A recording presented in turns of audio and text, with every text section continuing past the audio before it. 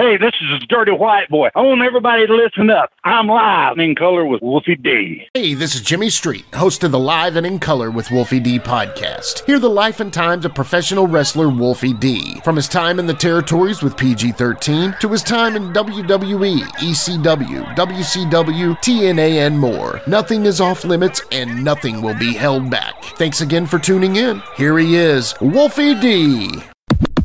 Welcome once again to Live and in Color with Wolfie D and my man Jimmy across the street. Jimmy, I know you're happy today because we got the Dirty White Boy Part 2. And I know that's your dude, man. And he's become my dude. We talk all the time now, and we just said, hey, let's because me and him get to talking sometimes. I'm like, shit, I bet Jimmy wishes I was recording this. Yes, I do. Yes, I do.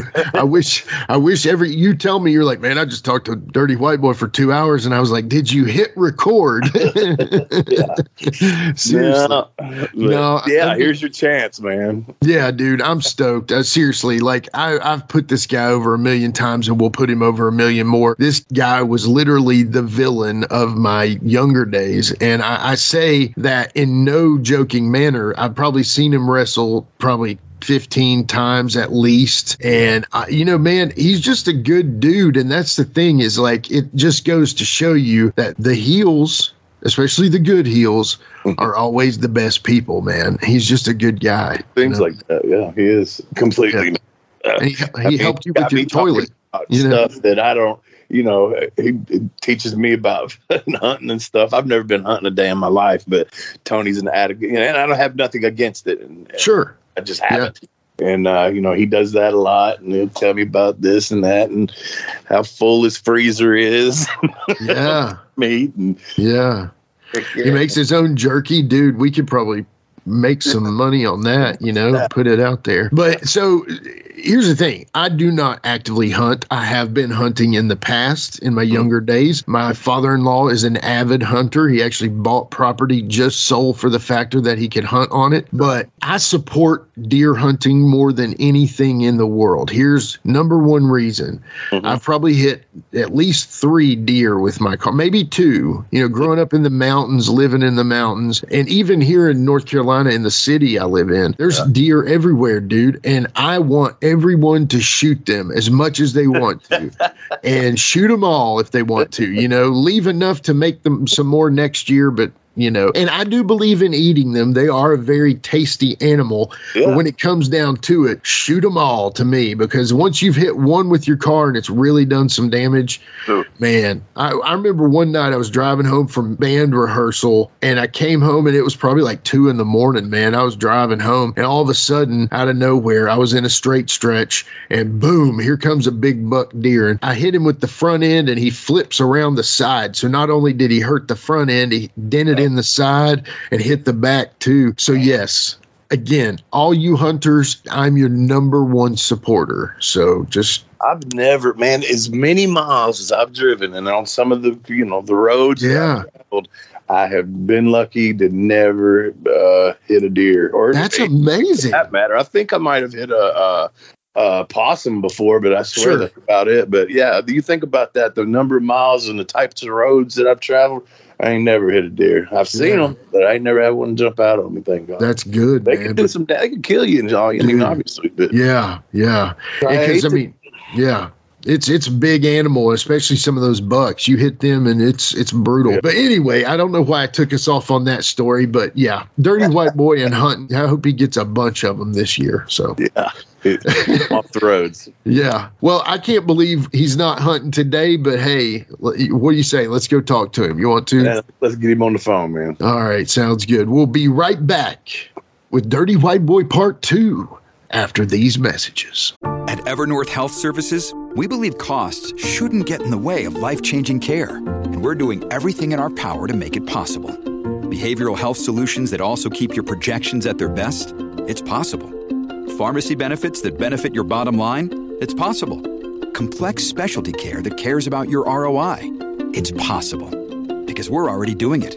All while saving businesses billions. That's Wonder made possible. Learn more at evernorth.com/wonder.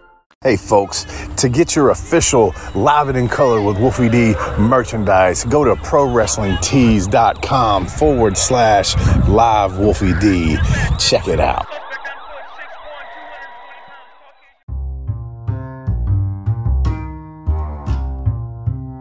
If you're listening to Live and in Color with Wolfie D on Apple Podcast and like what you're hearing, go ahead and leave a 5-star rating. And while you're at it, write a review. Tell us what you liked. Tell us what you'd like to hear in the future. It's very important to us and always appreciated. Thanks again.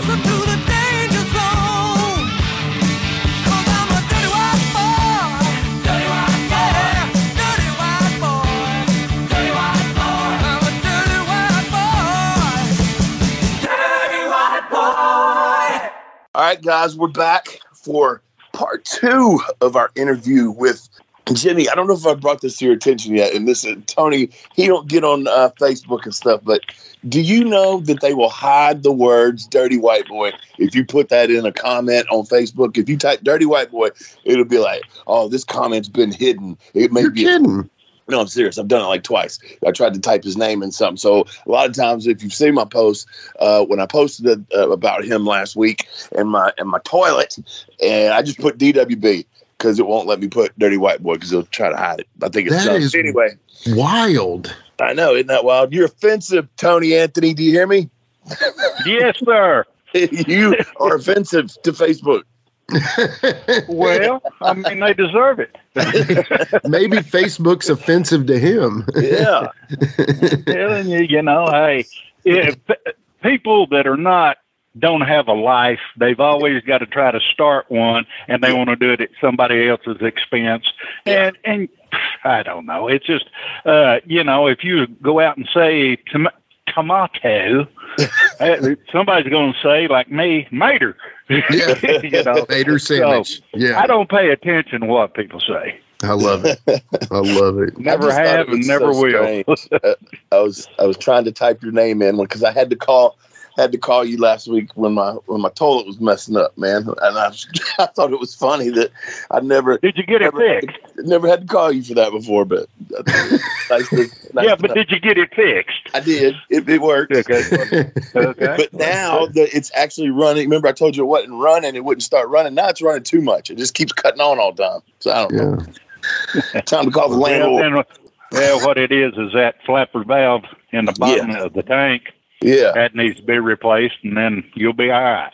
All right. Well, I'm going to get that. You heard it first right here. Right here from T.L. Hopper. T.L. Hopper. Right, boy. I mean, I don't think it's got to be lost on anybody that's listening to this episode right now that T.L. Hopper literally just gave you that advice. Yeah. Now he's going to morph back into dirty white boy, but he can go to several different characters whenever he needs to. So, one thing I wanted to ask you last episode, if you don't mind me starting this up, is we talked about so many great guys and stuff. We talked about, Dr. Tom a little bit, and obviously I want to talk to you more about him. And we talked about all kinds of different guys, but we never got any like Buddy Landale stories from you last time. And I would love to hear some good Buddy Landale stuff, man. Well, some of them you can't talk about. And that's understandable. Yeah, censor yourself as you wish. Buddy, he was something else. We went to school together. Yeah. Well, he was a junior, and I was a senior. And he was, back then, he was still combing that hair back, flipping that head, and all that kind of stuff. And the ladies' man, new kid comes into school and all that, all the The jock and athletes hate him, and all the women like him. Yeah, and me, exactly. Me, I didn't give a shit. But I always got along good with Buddy. He was full of it. I mean, he was crazy. But I always got along with him and had a good time. Me and him was making a trip one time. We was leaving late, as usual. Anytime you rode with Buddy or he rode with you, he's going to make you late. Yeah. So we're going down through there, and we're scooty-pooting pretty good, and all of a sudden, there's a fire truck in front of us. They got their lights going, sirens are going, there's guys hanging all over the place. And I was like, well, Buddy comes running. He runs right up on their butt. And I said, Buddy, well, what are you doing? He said, I'm going to pass these some bitches. I said, what? I said, boy, you're going to get us both thrown underneath the jail. You cannot pass one of these vehicles. He said, don't tell me. And about that time, he started around. And I said, we're going to jail. And he looked over at me, and by this time we're even, and the driver's looking down at us like he's looking, you dumbasses, what are you doing? And I said, slow this thing down. Let these guys go. And he did. He said, I've never heard that law. I said, well, if we find some blue lights up the road here pointing at you, I said, you're going to hear a lot more than you want to. But, I mean, he'd do crazy stuff like that all the time. Oh, my God. What was it he always said, Wolfie? What was it? He always, well, to me, I'm sure Tony's heard it too, but get in the ring with him, and if you grab him by the head to pick him up or anything, watch the hair, brother. Oh, yeah. It's like Austin Idol. That's what he'd do. You go to pick him up. What's your hair, kid? What's your hair? But it was the same way because they bleached it so much it was brittle. Oh, okay. Gotcha. And the reason that I'm bald to today is because those guys jerking mine out, they didn't care. They didn't want me to jerk theirs, but they didn't mind getting handfuls of mine. Yeah. Did you, Wolfie? I was a hair grabber. Yeah. It's like when you are bald like this, then everybody wants you to pick you up by your ears. So. Yeah. Oh, my God. Yeah. That's how you get cauliflower ears. Everybody thinks it's getting punched and all that. No, it's people snatching you up from a dead flat of your back and jerk you to your feet by the ears. Yeah. Oh, man. And y'all had a good match. I sent you that match, and I was going to tell the listeners about it. If you hadn't seen it, Paul Neighbors Jr. was the one that sent it to me. The Rooster sent me that video of you and Steve Kern. It was in Memphis, I believe it was. Had Rampage, the Rampage ring mat and all that. So that would have been, late 80s? But that was a hell of a match. And I swear I called Tony, and I said to Jimmy, I said, damn, man, I didn't realize your punches were that damn good, man. Hell of punches, man. Yeah. But with him and Steve Kern out there, I think that a lot of them were probably just potatoes. All right, well, you know, anytime you're wrestling Steve, you're fighting for your life. But, you know, I was just trying to stay alive and get through it. So Steve was great. I mean, he was a little snug. And at that point in time, I was too. I'd prefer somebody to be snug with me is to try not to hurt me and make it look awful. Yeah. You know. 100% agree with that. That was a question somebody sent to me a while back, or it was on my Facebook or something. They asked me that question. Would you rather somebody be overly protective with you or be overly stiff with you?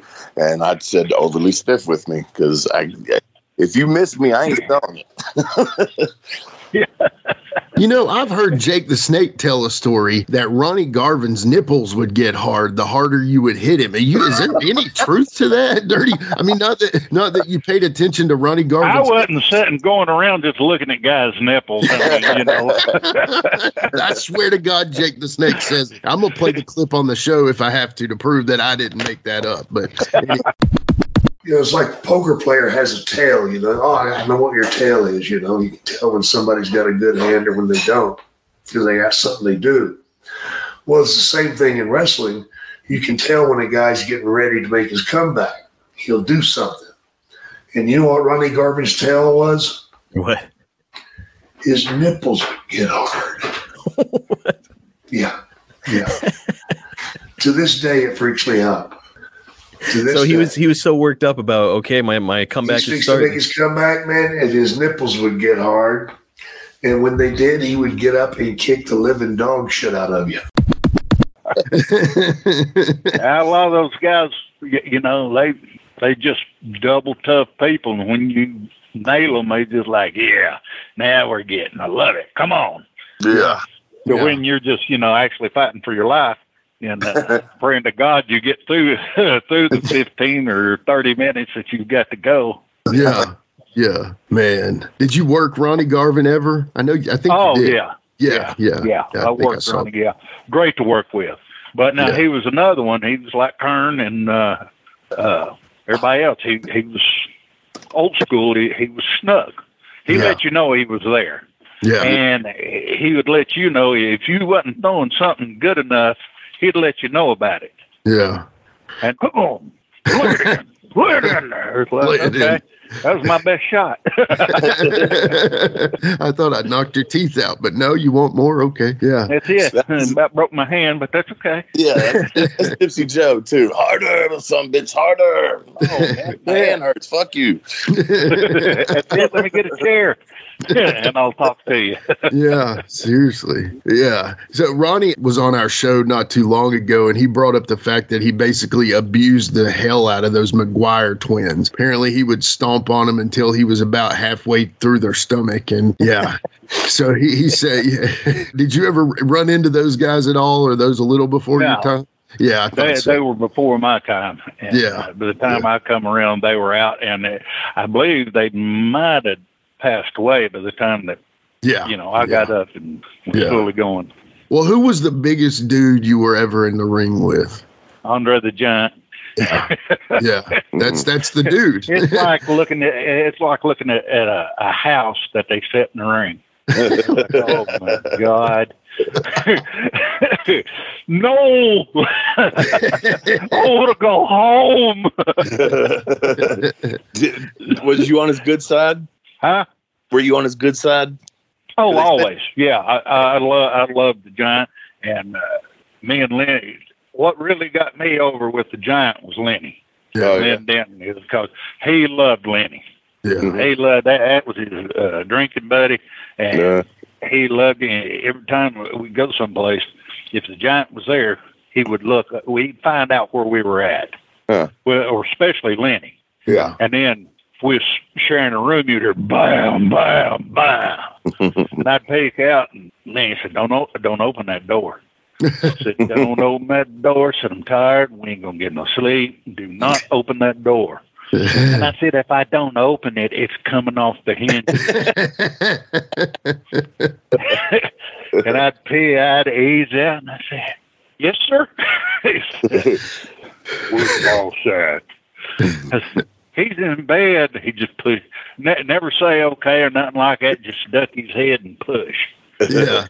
And you get out of his way. Okay. Well, I just immediately went to getting my clothes on and all this. I said, we're leaving. We're going out. Yeah. And then leave me alone, Giant. Leave me alone. He'd reach down. He'd kind of bump that bed a little bit, and I ain't going. Then he'd flip the bed. He's done that to a lot of people. Oh, my God. Yeah, Lenny come crawling out from underneath the bed. I mean, he would literally flip it over on you. Yeah. If you was underneath him, you had to crawl out of it. And let's go, boss. He said, all right, let me get my clothes on. We go out and then come dragging back in. Yeah, I heard he was a pretty good ladies' man, too. I heard women they would kind of just like almost be attracted to him to where it was just like he had plenty of them. Is it when y'all would go out, did you see that he was a bit of a ladies' man? Oh, yeah, I think it was just they got, and all of him, or I don't know the exact words to say about, here's this huge guy. Right. And he's a super nice guy. Sure. You figure somebody like that be going around walking through the village, picking up innocent children and eating them and stuff like that. Right. But he was really, as long as you was on his good side, buddy, you had a friend forever. That's awesome. That's awesome. But you didn't want to get on that bad side. Yeah. Yeah, I believe That's that. Bam Bam Bigelow. Oh man. Well, let me hear about that. Oh, he beat Bam Bam so bad because Bam Bam was getting a push, but then you go against a giant, and anybody should know your push is over with. Right. Right then. Then after you get through wrestling a giant, then you get back to your push. Yeah. And then you don't come up and don't sell for the giant. I mean, what kind of moron do you have to be? Right. You know, and Bam Bam, he wasn't that tall. Right. He wasn't, he wasn't 6'6" or anything like that. Yeah. Right. And, as a matter of fact, he's about as tall as I am, about 6 foot. Okay. 6'1", something like that. Yeah. And that was it, and had some weight on him. Yeah. But that tattooed head with the flame and everything, I guess got him over or whatever, I don't know. Yeah. But anyway, he went trying not to sell for the giant, or just the giant had hit him, he'd stagger around. Well, next time he hit him, he went down. But I wouldn't have took that beating. I would have broken run. Yeah. I would not have took a beating like that he took. Yeah. I mean, the chops, God almighty, it was like, honest, he could slap a car and the whole side of it would go in. Wow. Just in. Yeah. Wow. And then imagine that on your chest. Or on your back. And then them big forearms, good Lord. Yeah, seriously. Kill somebody. Yeah, stop your heart, Yeah. While we're talking about rough and tough dudes, I was thinking this. Have you ever worked with Hanson? Stan Hansen? Yeah. Yeah. How'd that go? I had to work him on TV, and he's snug. Plus, he's blind. Right. Yeah. He was blind. He threw that big old, he called it the lariat, which wasn't nothing but a big clothesline. Yeah. Right. And he'd come running, and his eyes would be squinted up together. He was trying to find you. I was like, "Oh my God, this ain't going to end good." I'm here. I'm over here. I'm right here. Yeah. But no, he was all right. He was another one, old school big man. Believed in laying them in and all that, and that was fine. But he'd take care of you. Yeah. What about Brody? Another one. Oh, Brody was great. Really? I love Brody. Yeah. Oh, yeah. Yeah. And but there again, if you didn't want to sell him, and you thought that you were more than he was, he would teach you the difference. Yeah. Yeah. I've heard a lot of what ifs out there, Tony, and I've heard a lot of what ifs about him, had he lived kind of things. Kind of how Terry Funk did the Chainsaw Charlie gimmick in WWE there near, it was basically his last main run for the company. Yeah. He did that with Mick Foley. Do you see that maybe Bruiser would have come to WWF and done something, not maybe that same gimmick, because that was totally Terry Funk, but I'm just saying, do you think maybe, because I know that he was very businesslike, but he also didn't put up with bullshit. And sometimes Vince would feed you bullshit and pat you on the back and say, "Here, have some more." Do you think they could have ever met up and maybe made some money together? Yeah, I do. Yeah. Because he liked big men. Vince liked big men and rough men. Yeah. And I could see that. Vince been stupid not to try, You get Bruiser Brody, one of the biggest and baddest men in wrestling. Yeah, you take him. You try your best to get him if you're a good businessman. Right. Mm-hmm. Yeah. That's something to think about, man. That would have been pretty cool. Like an Attitude Era Bruiser Brody in the WWE. I don't know, something about that kind of makes me really, obviously, you regret the passing of him. Obviously, that's no question. But I'm just saying all the other what ifs that could have possibly come after that. I could see him, I think he would have been a great foil for Hogan for a while too, but, I guess that never would have happened now. But, one guy that I want to talk about that I actually remember watching very focusedly, we've had him on the show before, and, I loved your angle with Jake the Snake. Talk about working him, man. Oh, Jake's one of the greatest workers of all time. Yeah. I mean, he's just so smooth, and he's just unbelievable as a worker. Yeah. He knows how to do it, when to do it. He's always thinking about it. Yeah. And he don't hurt you. Yeah. Yeah. Unless he drops that snake right in your crotch. Oh man. He did that on me just to mess with me. And we was in Madison Square Gardens. Yeah. Working Jake, and he come up and brought that snake in there. And I ain't definitely afraid of snakes, but I don't want one on me. Right. Yeah. And he got it up there and brought it out and was holding it up, looked around, looked down, and grinned at me, and then just dropped it. Right in my crotch. I was like, no, man. Oh, not man. cool. Not cool at all. Seriously. Oh, man. And you're supposed to be somewhat incapacitated by the DDT at that point. Now you're having to start selling the snake, So. Right. So. And then the whole time he hooked me, and then he starts laughing. Yeah. Got you. I said, yeah, I'm going to get you. I'm going to cut his head off. Man, I remember thinking like before I ever got in the business, when I was, kind of a young teenager or whatever, I remember thinking, man, if I ever had to wrestle him, man, I don't know what I'd do, because I cannot stand snakes. You'd have to win, is what it is. Yeah, I'd have to win. I'm going over. If that wasn't in the cards for me, I swear to God, man, I don't know, man. I guess I'd have just had to overcome a fear that night, but good. I swear, man, I don't know if I could have done it, man. I hate them fucking. Oh, yeah. Yeah, you could have, because you would have got in the moment as far as working Jake.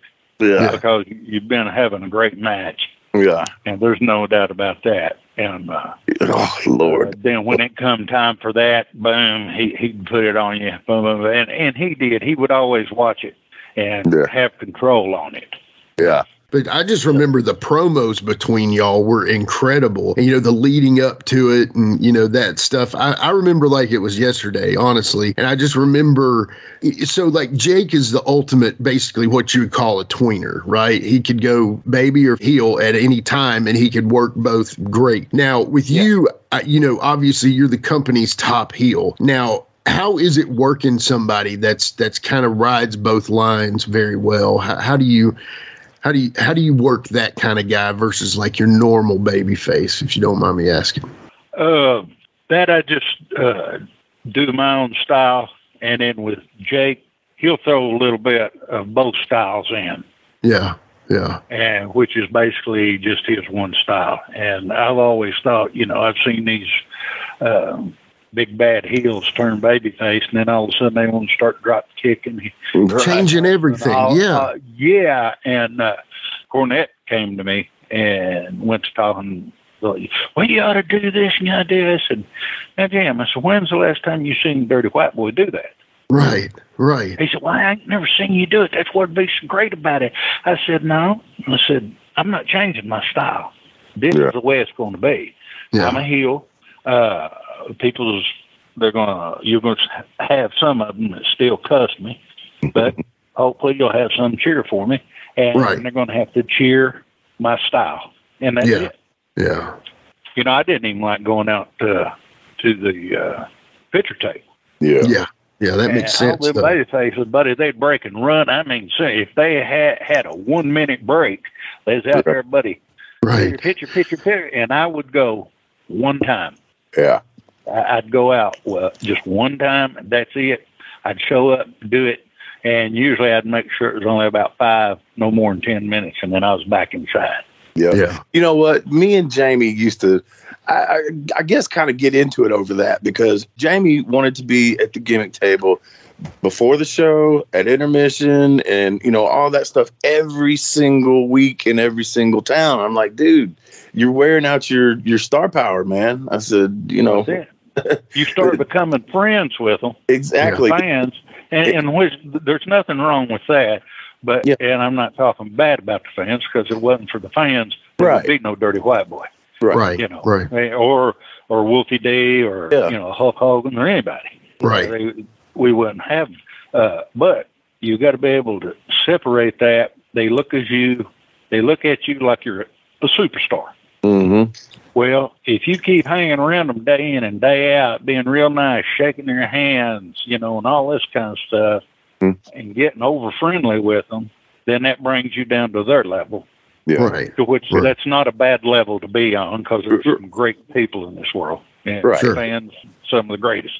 Right. But you've got to you've got to keep that distance. Yeah. And I think I've talked about this on here before. There's very few, I'll say, superstars. And I'm talking about not just in wrestling, I'm talking about in entertainment in general. I mean, you have people like, there's no more Dolly Partons. There's no more Elvises. The ones that you don't even see Dolly unless she's on stage somewhere. You don't find pictures of her in the tabloids. None of that, man, because she's a star, man. And I always just breaking into the wrestling business, always heard, talk about going to the gimmick table too much. I forget who said it to me, but it was like, you don't ever see Elvis sitting out in the crowd, Right. You got to. Jamie would be on their couch the following week. That's why he was making good friends with them. But you know what I'm saying? I always just. And then when you come out with a new picture, they expect you to give it to them. Right? Hey, we're friends. You're supposed to give that to me. Right. Exactly. Yeah. That is true. Yeah. Yeah. That is so true. So one thing that I regretted, on the first episode that we didn't get to talk about, is we did talk about the TL Hopper deal, but I would love to hear about, basically what I read about it in Chris Jericho's book, and I read about it in different books, talking about Cornette was like, hey, look, Smoky Mountain's over, but I may have something for y'all.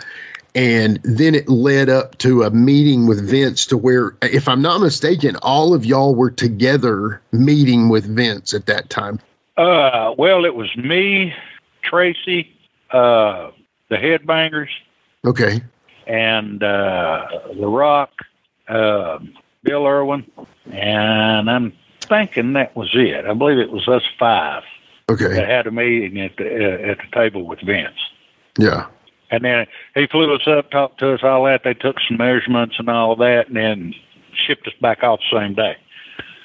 They took us back to the airport, and we was gone. And next thing I know, I'm getting airline tickets and stuff like that to the next show and all this kind of stuff.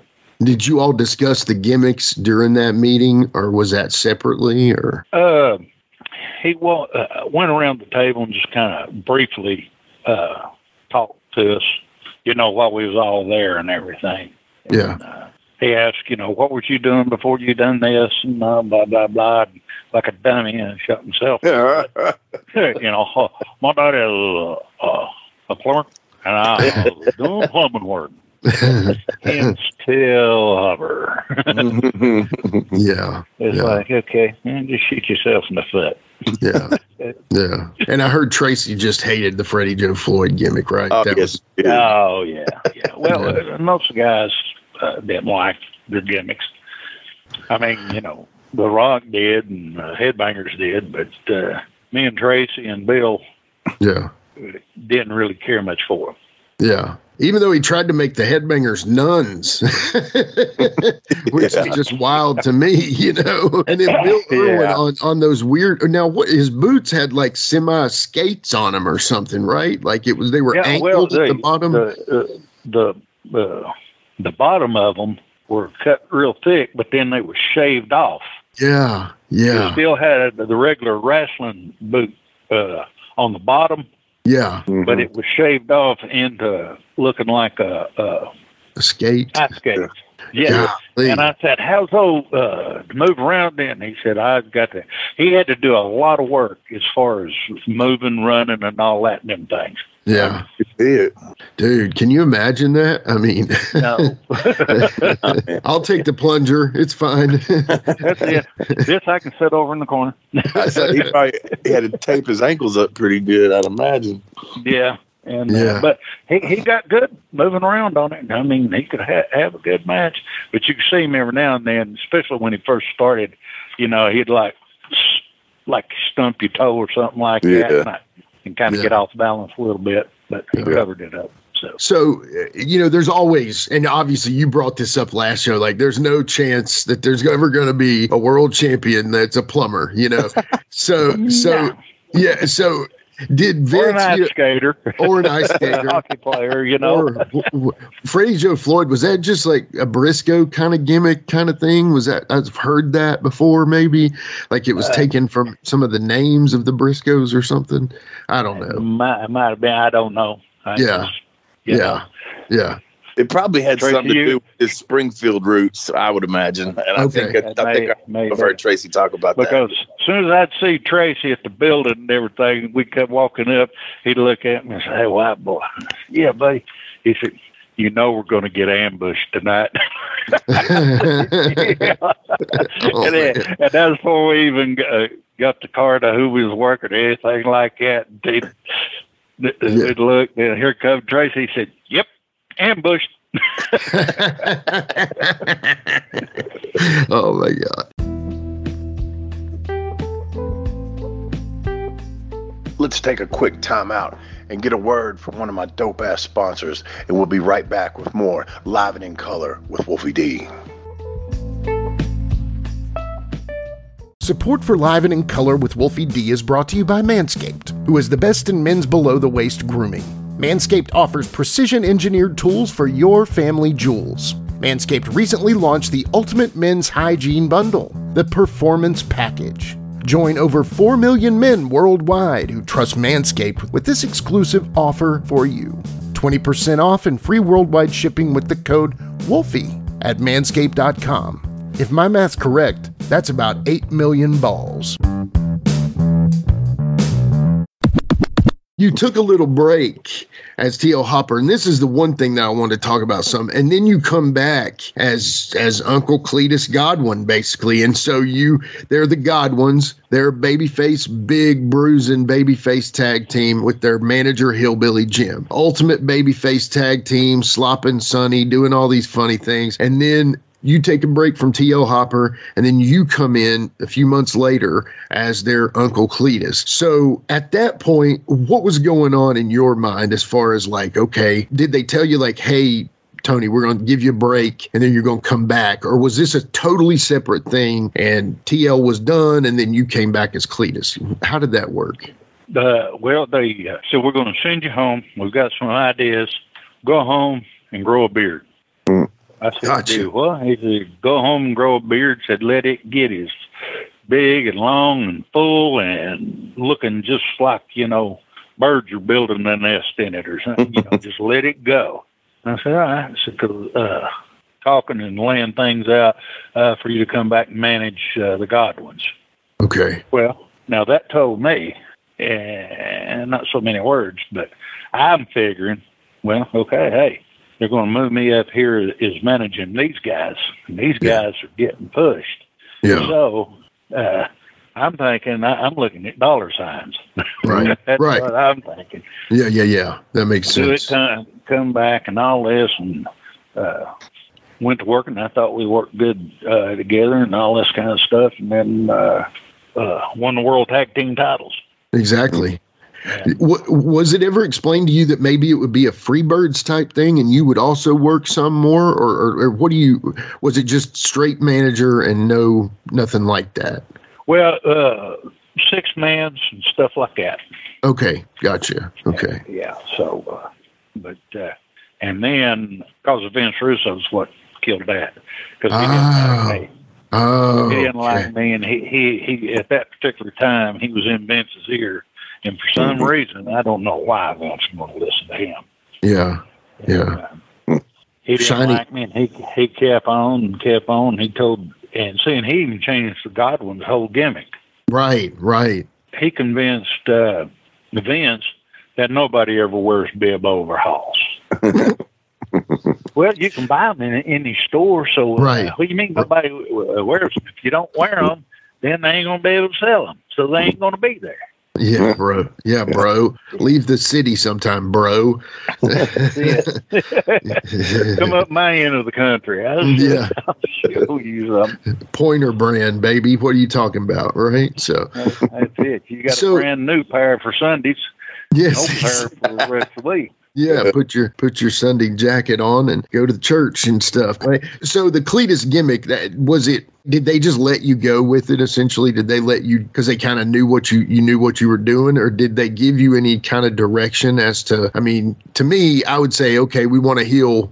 You're going to be the dirty. I mean, you can be the dirty white boy and just be yourself, Or did they try to give you more direction, or how did you? They knew, I lived in East Tennessee and I hunted and fished and I was, in the country all the time, and they just more or less let me go with it. Yeah. And they kind of, I forget the name that they wanted at Vince Russo, and. He wanted, and it sounded stupid. Yeah. And Hawk come up and he said, no, he went and got Vince. I said, man, you can't call him there, whatever it was. He said he ought to be like a Uncle Cletus or something like that. And that come out, and I said, my head popped up, and Vince's head popped up. I said, well, Uncle Cletus it is. Because awesome. Of Hawk. That's awesome. It was Hawk's idea. And he said, their brother said, hey, so, because we're going to be working an angle with you, and we don't want no Mr. Peabody out here. I can understand that. Yeah. Just remember that when I whoop your ass. Oh man! Well, talk about the Road Warriors some. We don't get to hear enough about them. We love the Road Warriors on this show. So, talk about your interactions, especially with Hawk and Animal. Hawk was great. Me and him was buddies. I mean, he's a good guy. I really don't know anybody that didn't like him. Yeah. Don't get on his bad side. He's like all the rest of the big men. If you get on his bad side, he's going to smack you around. Yeah. And but Animal was a different story. He thought he knew everything as far as wrestling was concerned. Well, I'd like to know when the last time that he Greco-Roman anybody in the ring, or has he ever even done that? And he didn't. They both big old strong guys, incredible bodies, gimmicks were great. Yeah. And what they did, that was it. But don't start thinking you're more than what you are as far as trying to call the shots and all this kind of stuff. Yeah. Right. And that's what Animal was. Yeah. He would do that, and for some reason, me and him just didn't quite see eye to eyeball. Yeah. I don't know. It might have been my smart aleck mouth or something. Not that I've got one. You had ran into them before you were Cletus, right? You'd come across. I worked with them, Dirty White Boys, right? In Superdome. Yeah, exactly. In New Orleans for Watts. Yeah, I worked with them several times. Grapplers. And as the White Boys, me and Lenny. Yeah, man, I love that. So one of the biggest things that the listeners got on to me for, and Wolfie, he doesn't hear this because he's the main guy of the show. I'm the one that has to deal with the listeners all the time. No, I'm just kidding. Thank you, listeners. Well, but that's true. And I don't blame Wolfie.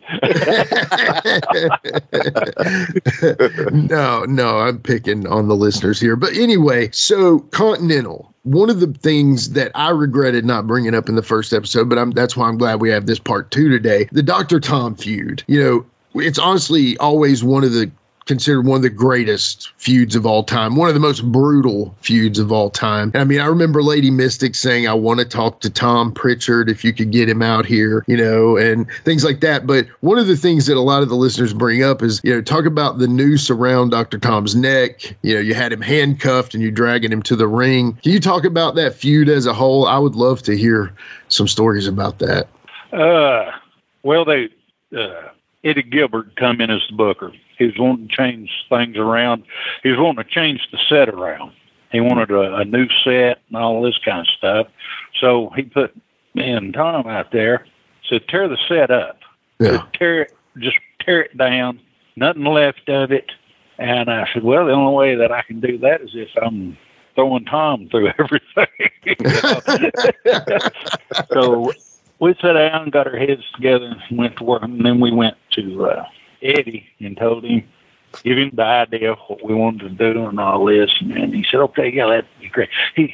I don't know if that's quite violent enough. I said, not quite violent. I said, I'm hanging the guy.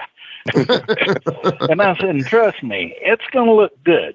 Yeah. So that's when we sent her out there, and we spent about an hour putting that black eye on her. Yeah. Okay. And, yeah. And the cops thought it was real. Right. They even told her, said, hey, I'll go back there and arrest that son of a bitch right now. Yeah. And so anyway, she went out and got him. Well, we had to get rid of Gordon Soley. So finally got him. He was going to go to the back and try to get Tom to come out and then just stay in the back. And that's what happened. Charlie Platt was the other announcer. And they come out there, and Tom finally showed up, doing great interviews, and got his back turned. And I come from behind with a chair, blasted him, pulled the handcuffs, cuffed him, went to tearing up the whole set. He was actually tearing the set down with his shoulders like a football player tackled somebody. Yeah. And his hands was cuffed behind him. And he was tearing up stuff, throwing all that stuff down. Then I drug him off the stairs and started down the aisle with him. Put the noose around his neck and started up the aisle. Well, I don't know if what happened, his jeans or something, but they were kind of sticking to the floor, and he wasn't sliding like he should. Yeah. So now he's having to move his legs and put, help get it there. And then we got him to the ring, and I set him up, flipped it over, and then I said, I'm coming up with you. I roll in the ring, put my foot on it, and I picked him up off the ground. He was actually, for the split second, he was actually off the ground. Yeah. And then I eased him back down and got him on his toes and tied him off. And then by that time here come the troops. Yeah. To run me off and all that kind of stuff. And so, it was a great deal. We had, I believe it was Mobile. My band, I wasn't for sure. Anyway, he jumped me and went to beat me up. He had me about dead and all that. We went outside, and there was a 6-pack of empty beer bottles sitting there. And I reached down and grabbed one and smashed it over Tom's head. Yeah. That thing busted. He hit like I just shot him right in the head with something. Took a gun and said, boom. And down he went, and they brought an ambulance and got him and everything. And I jumped in the car, and I went back to Birmingham. Yeah. Wide open. So people wasn't very happy. Yeah, no doubt. So, I mean, those things, me and him had a connection as far as we knew what one another wanted. And, I could look at him and he knew what I wanted him to do. Yeah. And him vice versa. Yeah. And then if he come running at you with a chair, said, well, okay, suck it up. Right. Yeah, because this is going to hurt. Yeah. I'm sure you've heard a lot of people ask you about that, though, right? The feud. I mean, that's probably one of your biggest questions, I'm sure. Oh, yeah. And we had, they were very violent and very physical. Yeah. I mean, it was about a half shoot or 3/4 of a shoot. Now, Wolfie, we learned a few episodes back when we had Flash Flanagan and Trailer Park Trash on with Wolfie D. See, they hung Wolfie from a balcony one time, and Wolfie said in the show that they had a safe word, and if Wolfie said the safe word, it was time to stop it. Now, did that also happen with you and Dr. Tom? No. We didn't need no stinking safety words. What's wrong with you? No, we're professionals. If one guy dies, hey, sorry. It was all for the show. So. Yeah, hey. What's wrong with you? We didn't. Man. I had to have some kind of safe. They couldn't hold me there forever. Yeah. The only problem was it was keep going was the safe word. So. Yeah. Don't stop. Yeah. Don't stop. Why are they stopping? Man, that brings me to wanting to talk about somebody else. And I always got along with him, had good matches with him, man. But just talking about like people that can get violent, and I think more than one time New Jack crossed the line. I know you worked with him in Smoky Mountain some, and hell, I worked with him in TNA a little bit. But man, some of the things that he did to some of these folks, come on, man. There's a line. I think there is a line in all this. He kept wanting to do this and that, and when I was working, me and Tracy was working. Yeah, and it's like no. I said flat out, no, I ain't gonna do it. And he wanted to bring out some fake blood. Well, first of all, fake blood don't look like blood. Right. You can tell it's some kind of, made up stuff. Yeah. He was wanting to act like he'd stab me in the ear and all that. And I said, don't push anything in my ear. I don't want it, man. Right. Right. He started trying to do it anyway, and then that's when, thank God for old Rick Connor, my trainer, he did teach me how to wrestle. And, I wrestled my way out of it, and I told him, I said, no. I said, no, don't try it again. Yeah. And that basically the only thing I ever said about that. Yeah. I mean, if we had to go, we had to go. I didn't care. Yeah. I mean, and then when he threw that guy, Vic Grimes, off the top of that scaffold, about killed the sumbitch, and said he was trying to kill him, and then he stabbed the other kid. I'm just surprised that Jack didn't get in real big trouble. You know what I mean? Yeah. Well, he'd leave town beforehand and then let everything smooth down and all that. I mean, if he'd done some of the stuff that he'd done to these other guys, and I'd have lived through it, I'd have shot him. Yeah. Right. That's a different story. Just come up, it's the Gambino family. Shoot to the head. Now he sleeps with the fishes. You know what's funny is in the last episode you brought up working Tracy, and he came to you and he said, Tony, I'm real worried. The Klan came up to me and told me. So the same company that y'all are dealing with the Klan, New Jack is on the microphone saying things like, I'd like to give a shout out to O.J. Simpson. He killed 2 white people, and that's a good start. That kind of thing. Like he's saying that same stuff in the same company to the same crowds. Yeah. Man, he had nuclear heat. Apparently, he would have had to have. You know? But see, some of it was, like you said, too far. Right. Well, he lost, and it's Jim's fault because Jim let it go. He lost Coca-Cola sponsorship. We were going to have Coca-Cola as our main sponsor. That could have changed everything. Yeah. Yeah. And they said, you got to get them under control. And these were black men that they were dealing with. Right. Yeah. And then they said, hey, you got to tone New Jack and them down. Man. And, of course, that was the wrong words to tell Jim Cornette. You don't tell him nothing. Right. And that's what happened. And they lost it, so. Man. So recently I was on YouTube looking at stuff about Jim Cornette, and obviously he's all over that thing.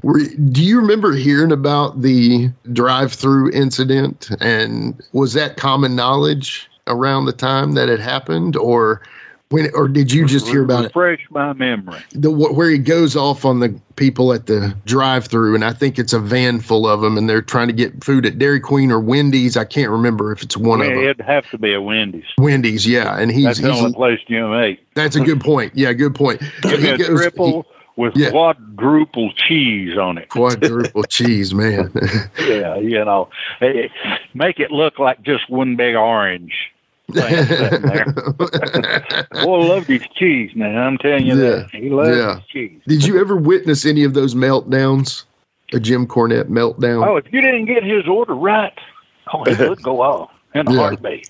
And I'd be afraid that, after you cussed everybody and their family and all that, firstborn and all that, would you want them, stop and seriously think about it. Would you want them to fix you something else to eat? No, not a bit. No, okay. Extra hawkers on that, too. Yeah. So, I tried to tell him stuff like that, and I mess on him. Yeah. Man, well, yeah. So speaking of managers, you know, we get a lot of questions about this guy, right, Wolfie? And you don't know who I'm about to say, so I don't know why I said that. But anyway, Ronnie P. Gossett, you got anything about him you can tell us? Oh, my God. Ronnie P. Gossett, Lord have mercy. What can you say? I mean, really, what can you say about Ronnie? What was that? You were telling me something about him the other day. Remember that? We got on the subject of Ronnie P. Because he was going to tell you, he told you that he was going to do all the talking or something on an interview. Yeah. He said, I'll take care of this, white boy. I'll do all the talking and all that. I said, are you out of your mind? Right. I said, they just stuck you out here because you got a little bit of heat on you. And I said, they want us all to have heat. Yeah. And I said, you ain't, no. I said, that ain't happening. Right. I said, when I go to step in, shut up. Right. Right.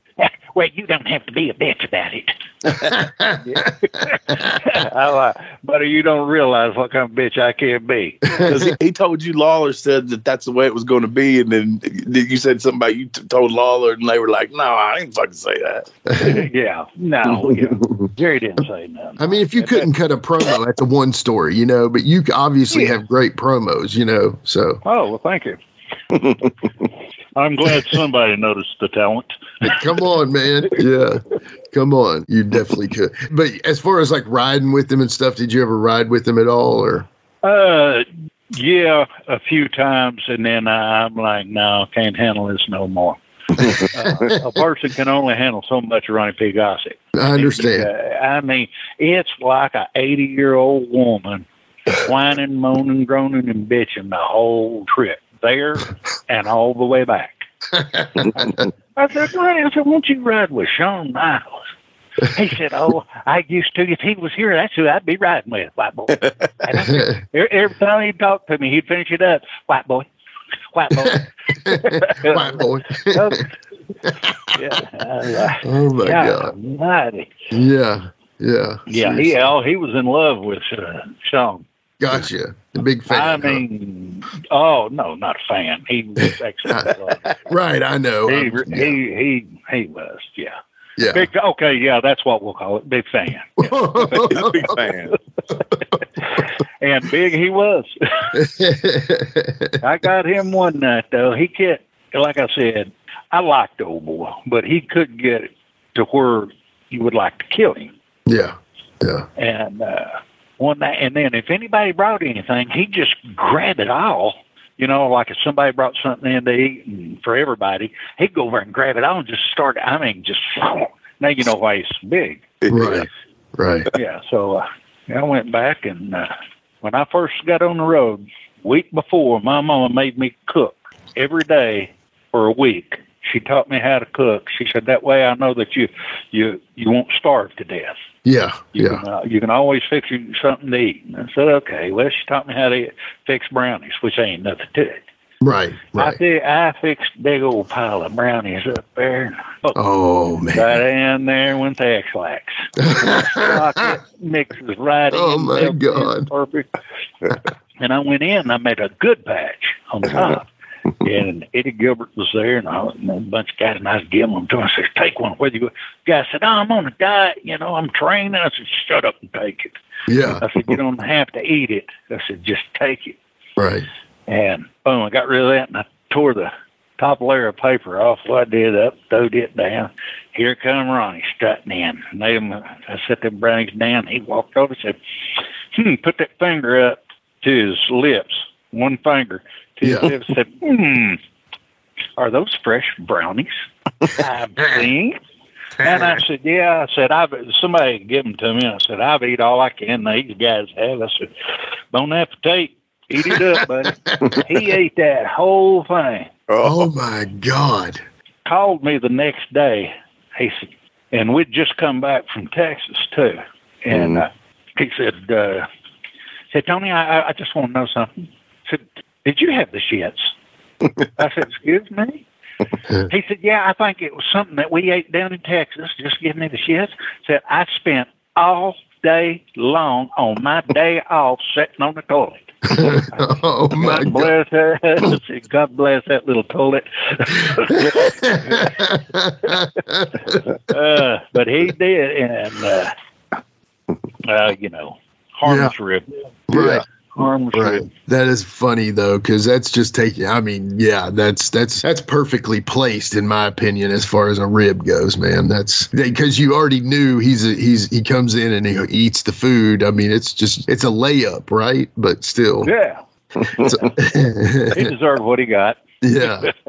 Here's one person I want to know about that.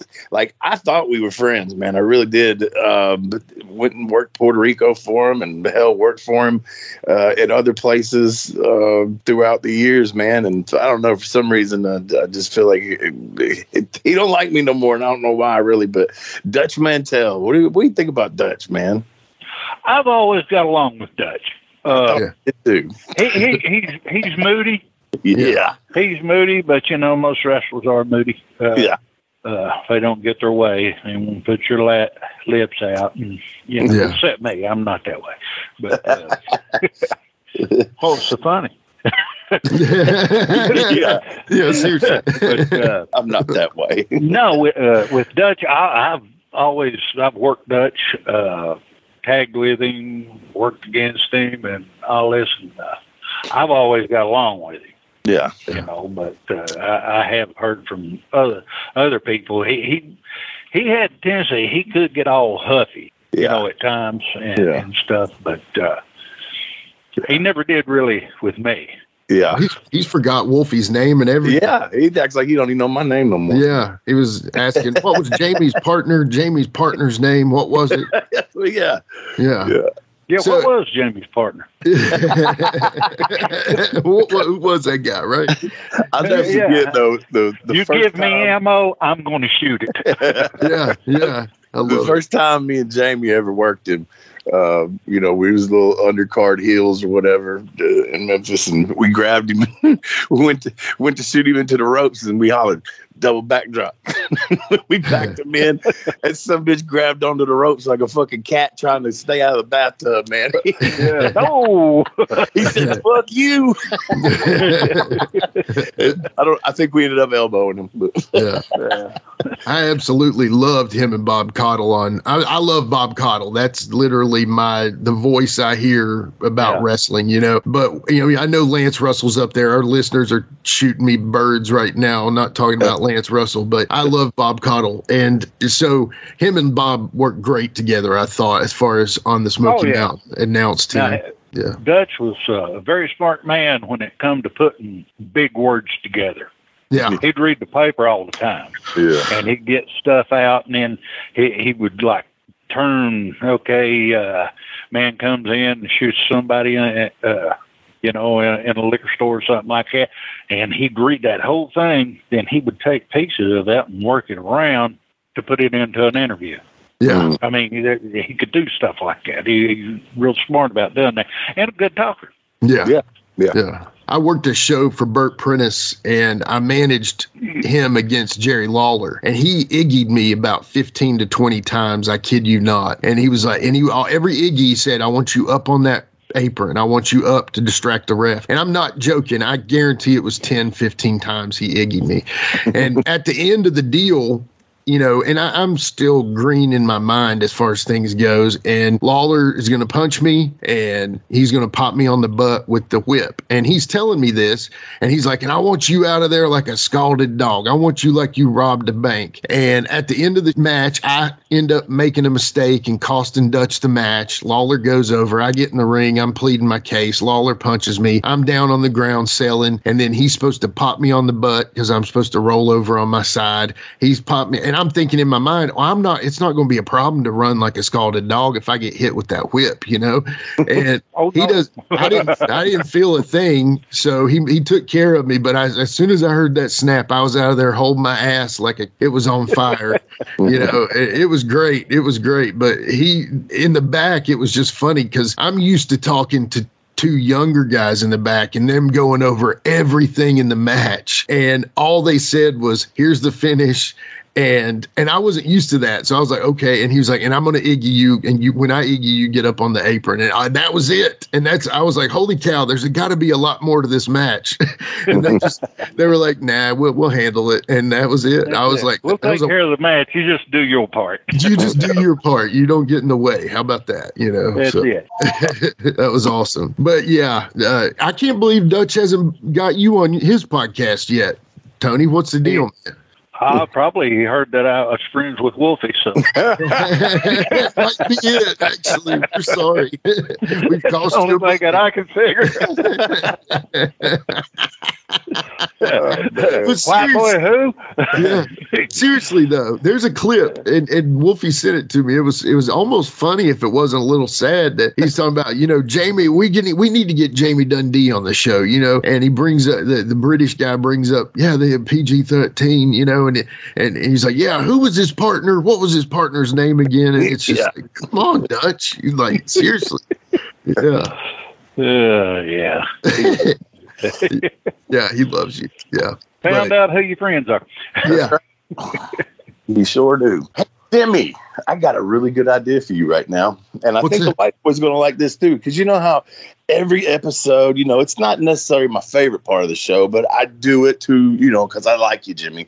And we do Ask Wolfie Anything. And I like answering the fans' questions. But yeah, I got plenty of them. For a fact that you've got a little archive from the last time we had White Boy on here where the fans wanted us to ask him some questions. So I have this brilliant idea that today, let's do Ask White Boy Anything. Let's do that instead of Ask Wolfie. I mean, is he okay with that? Tony, are you cool with that? Tony? Yeah, let's go and see what happens. If I don't want to answer, I'll just say next. All right. Well, I love that. Actually, that's awesome. Great idea, Wolfie D. We'll be right back. That's what I'm here for, Jimmy. Yeah, we'll be right back. DJ, hit the music.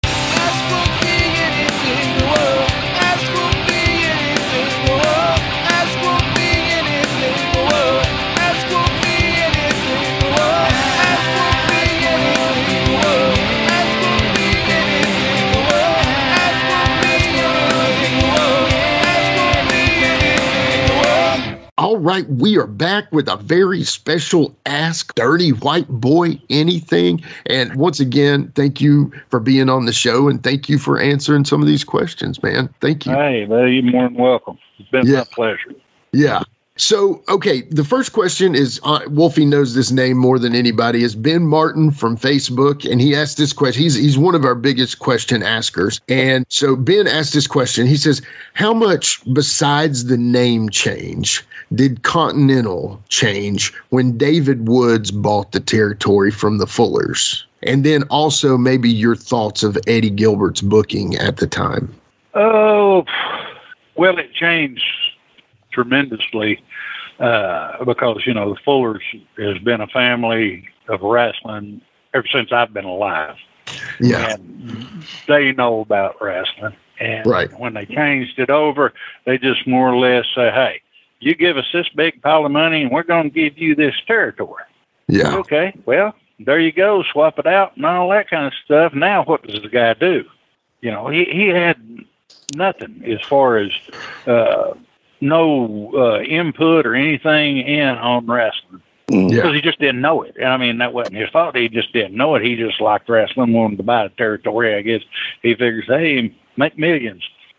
And it didn't quite work out like that. And he was like a kid in the candy store running around, new owner and all this kind of stuff. And, it started changing then. And then it brought Eddie Gilbert in. And, of course, Eddie brought Doug and Missy.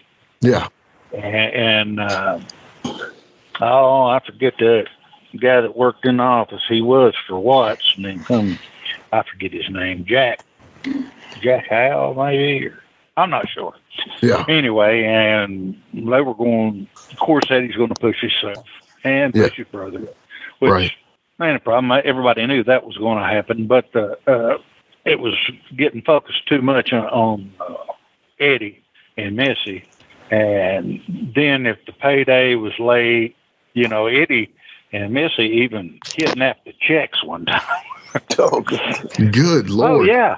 Yeah. And they said the only person that they would give them to was a white boy.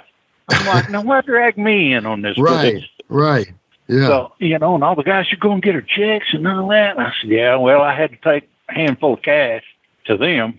Yeah. And then they give the checks to me. Well, I went over and Eddie stayed in the back and sent Missy up here and scanned checks. And she said, well, I don't know. Where's not? I said, hey, don't make me come in there. I said, Eddie, get up here. Yeah. I was screaming through the house. Yeah. Eddie must get up here and bring me them checks. Quit acting like this. Yeah. And I looked at Missy. It's like, hey, don't start no shit. Right. We ain't going to be nothing. Right. And, don't start none. Long story short, they come out with checks, and I handed them their money. I got the check, and the first thing I did, they went to shut the door, and I put my foot in the door, and I opened them up, and I looked, and there was checks in there, but I found the white boy's check first. Yeah. I got mine and all that kind of stuff, and then it wasn't long after that, then I was gone, and the company was folded and all that, and it really never had a chance. Yeah. The folders was the only ones that made any money. Yeah. That makes sense. Yeah. Well, I appreciate that question, Ben. As always, you always ask a good in-depth one there, and I appreciate that answer, man. So the next one is from listener Phil Wise. Phil's actually a great singer-songwriter from Johnson City, Tennessee. Go check out his music on YouTube and all that, listeners. And he asked a question. He's a big fan of Continental. He's a big fan of the good old days of real wrestling. And he says, rate the following wrestlers as what they were best at. So basically it's 3 names he's got here. So as far as Tracy Smothers, how would you rate him as a babyface and as a heel? He's a great babyface. Yeah. Great babyface because he can get the people, he can get the excitement. He it takes them back. It makes the fans feel young again. And he was just a big kid too. So, and I mean, he could get it by far. He was a better babyface than he was a heel. Okay. All right. I'm interested on this one too, is Dr. Tom, because I know you worked with him both ways. So how would you rate him as a baby and as a heel? He's a better heel. Yeah. By far. I mean, there's no hands down. He's a better heel because I used to tell him all the time. I said, you're happy when you're miserable. And I said, you stay miserable all the time. So I said, you're the happiest person I know. That's the way it is. And he was a great heel.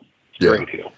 So I always, he was on the show and he brought up rock and roll and stuff with wrestling and stuff. And I always remember him doing that teasing his hair kind of thing. And I realized he took that from David Lee Roth, and he actually brings David Lee Roth up in the conversation we had with him. And I put 2 and 2 together, but it was already too late. The interview had ended, but I never realized it. But I think he borrowed a little bit from David Lee Roth on that teasing his hair thing that he used to do. Yeah. But yeah. And then the third guy he brings up, and this is the last guy in the question, is how would you rate Dustin Rhodes overall? And then how did you like working with him? Dustin? Yeah, Dustin. Yes, sir. Yeah. He's a great wrestler. Yeah. Great wrestler. Every gimmick he's ever done, he's done it to his full capability, and his capability is very good. I think he's better than his brother. Yeah. Wow. I couldn't agree more, actually. Yeah, I agree. Yeah. And when he first came to Memphis, he was going, me and him was riding, and I guess I was back on the one older guy that would talk to him, take care of him. We lived at the same place, so we rode together and talked. And I said, hey, your name is Dustin Rhodes. Your daddy is Dusty Rhodes. I said, why don't you do the twisting of the hands and give the big elbow and all? I said, do everything your daddy does, but add your own stuff in it too. Yeah. He said, well, I just want to be my own man. I don't want to be like my dad and all that. I said, buddy, that's what these people are looking for. They're looking for you. They want to be able to associate you with your father.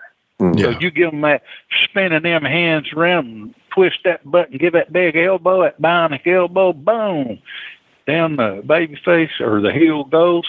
I said, and then you can do your own stuff and get your own identity. But that was a legacy that your father gave you, passing down. Mm. He said, well, that kind of makes sense. Yeah, dummy, go do it. He was real good at anything that he done as far as in the ring. Yeah. And, did you see any Barry Windham influence in him at all? I feel like he was almost a little more Barry Windham than he was Dusty as far as. Yeah, because they had basically the same build. Right. Yeah. Yeah, they were both basically the same way. And Barry, he's great. I've worked him hundreds of times. Yeah. And, he's a dream to work with. Yeah. Yeah. I mean, he's the son of Black Jack Mulligan, right? I mean, come on. It. Yeah. That's Barry's one of those guys that I just feel like I don't know why that he didn't have I know he won the belt. I know it was later on, but I don't know why he never had a good run with the NWA title. I would have loved to have seen that, but I mean, you know, why didn't Dirty White Boy too? What are we talking about here? You know, come on. Now you're getting on point. Yeah. I'm lining it up a little better, right? There you go. Did you say line or lining? Lining. Oh, okay. Yeah. I'm lining it up. Speaking of lines, though, we're going to bring that up. We've got to talk about what you just sent me earlier, Jimmy. Tony, my old manager, Father James Mitchell, is on NWA Power. And now, Jimmy, correct me if I'm wrong. The pay-per-view. This was their pay-per-view. And they shoot to a scene of Jim Mitchell and a bunch of, looks like strippers, literally, I mean, I don't know what it was, but there was white lines on the table and they're all partying and just acting like they're snorting lines. I don't know if they were, I don't know, but this is what they had on the show. I was like, what the fuck, man? Yeah. They're literally doing cocaine on the show. I was on a pay-per-view. Can you imagine? Yeah, seriously. Yeah. I thought I'd seen it all. Right. No joke. A little too close to home for Jim, especially. So. Seriously. Golly. Anyway, would you ever have imagined you would have seen somebody doing cocaine on a table on a pay-per-view in your lifetime, Tony Anthony? No. I would not. No. Even if it was Jim Mitchell or Daryl Van Horn, you would have known him, you know. Yeah. And Ricky Morton is in NWA and then has a lot of influence behind the scenes. Right. That could have been Ricky's idea. Well, I maybe posted the question of where's Punky, but yeah, anyway, never mind. Apparently he's cleaned up his life. You can get stuff. Yeah. So anyway, yeah.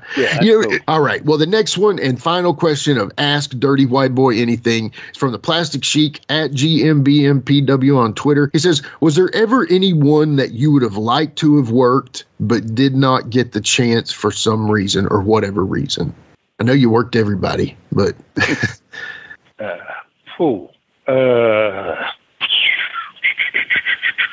no, because like you said, I basically worked everybody that was anybody. Right. As far as that I was concerned. Sure.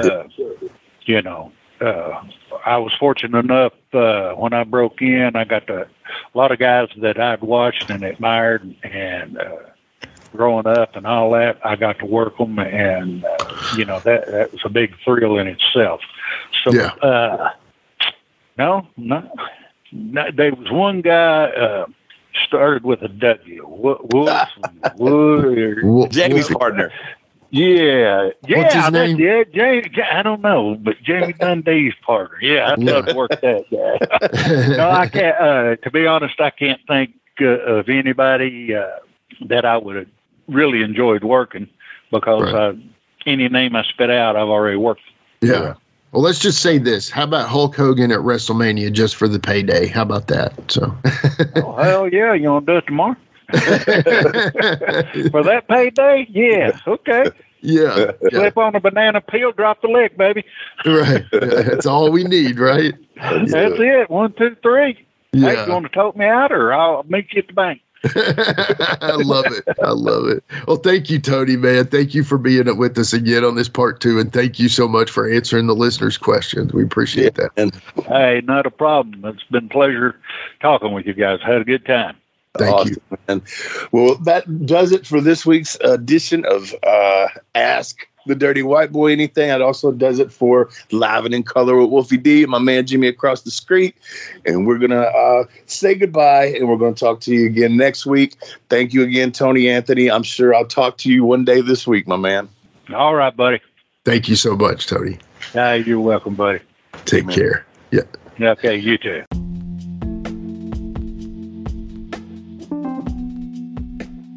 And now a word from our sponsor.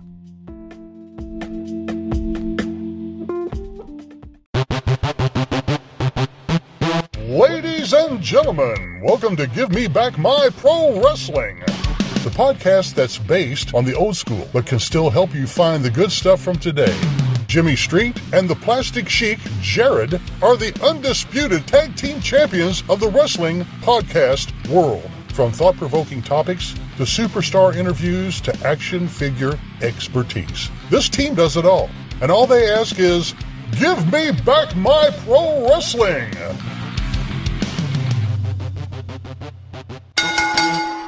Every other Thursday, wherever you listen to podcasts. That's right, it's the talk of Middle Tennessee, the channel you love to hate and the channel you hate to love. It's Brian Turner from Brian Turner's VHS Rehab. And if you're looking for matches from Wolfie D to Jerry Lawler to Dusty Rhodes and the team that put a pimp before your eyes and a goatee between your thighs, Booty Call and Athena, go to lostwrestling.com. See, I made it easy for you. Brian Turner's VHS Rehab. Booyah. Join me, Gene Jackson, for the Jackson Interaction Podcast, where I'll be doing one-on-one interviews with people from the world of professional wrestling, as well as stand-up comedy. You can get them anywhere podcasts are available in both video and audio form, but you can find them all at genejacksonpod.com. Hey, it's the Heat Miser Scotty Blaze. Now I'm inviting all of y'all to join me on my brand new podcast, Turning Up the Heat with the Heat Miser Scotty Blaze.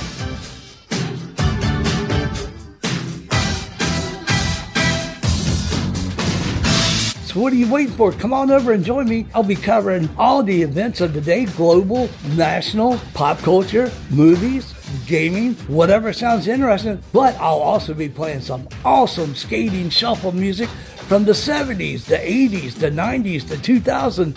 Anything that has a good beat, I'm going to be playing it. You can rest assured. Come on over, tuthradio.com. The podcast is on every major podcast platform.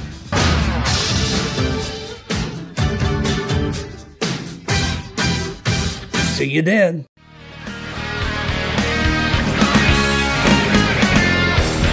This is your rock star ring announcer, Aaron Camaro. I'm a man who believes the two greatest art forms ever created are professional wrestling and heavy rock music. So when I'm not hosting the best parties that also happen to be live professional wrestling shows, I'm hosting the Decibel Geek Podcast. Decibel Geek is a weekly podcast that features discussions of all things rock.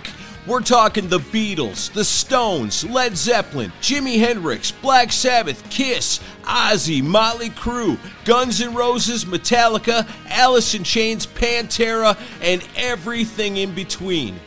Plus, we'll turn you on to new bands from today that have the same spirit and style that the legends do.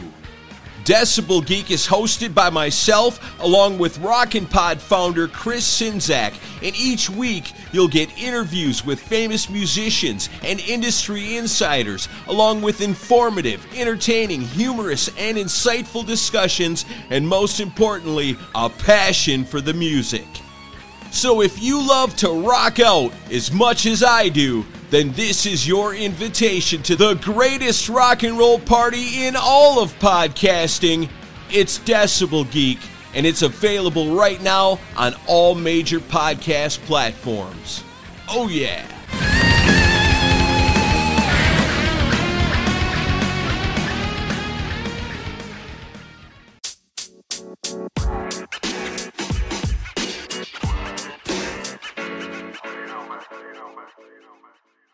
So that was another great episode. Hey, Wolfie, tell them where they can find you on social media. Jimmy, they can find me in the club, bottle full of bub. I'm just kidding. They can find me on Facebook. My personal page is Warren Wolf, WOLFE. I'm on Instagram at WarrenWolf13. You can always find us on Facebook, Twitter, Instagram, and YouTube at LiveWolfieD. Here's the thing. Wolfie always has offers for his autographed photos. He has a selection of some awesome photos from throughout his career that he will autograph and personalize any way that you want him to. Just contact him either directly at his personal Facebook page or through any one of our other pages, and we'll make sure you get in contact directly with Wolfie. Get those photos, right, Wolfie? Yeah, I've got some good stuff on there, to help with the podcast. Folks, if you can't get out to a show to meet Wolfie D, there's nothing like that, especially for the fans of PG-13 and Wolfie D. And before we go, you can always find me, your host, Jimmy Street, at James Rock Street on Twitter, Instagram, and YouTube. And hey, Jimmy, before we go real quick, I just want to add in there, from the bottom of my heart, I really appreciate, first of all, the work you've done for this podcast. You have worked your butt off. Secondly, the people that are liking the page. Beyond that, even more, is the people that are listening, and we really appreciate that. Yeah, and remember, guys, the podcast drops a new episode every Monday at noon, and our past episodes are streaming now on demand on all major podcast formats. Thanks again. I got a cap for your dome. He got a cap for your dome. I got a cap He got for a your dome. He got a cap for your dome. He got a cap for your dome. And here we go. The original white boy that came out sagging, not bragging, don't be hating, cause I'm spitting the truth. Still livin' in color. From rush your mother, utilize a hubcap, unlike any other. Back in the day, I was NOD, and I was P to the G, plus the 1 and the 3. In case you forgot, they call me Wolfie D. Been cloned and copied so many times, tired of suckers taking credit for what is mine. You know who you are without me name dropping. Wrestling's first white boy coming out hip hopping. Been doing it like this since 92. Laid low for a while and you thought I was through. Listen real close to these rhymes that I've injected. This shit's so sick it makes your ears get infected. Mad skills, no faking, there is no one great. Cause I'm bringing more folks than Obi-Wan or Vader. Not here to play games, so you better beware. You don't like me, so what? I really don't care. Like time I keep ticking and I can't be stopped. You sucker step to the side unless you wanna get dropped. When I finish, I'll straight knock you out. Please allow me to tell you what it's all about. I'm gonna wind it up, then I'm driving it home. It's Wolfie D, baby. I got a cap for your dome. I got a cap for your dome. He got a cap for your dome. He got a cap for your dome. This has been a James Rock Street production.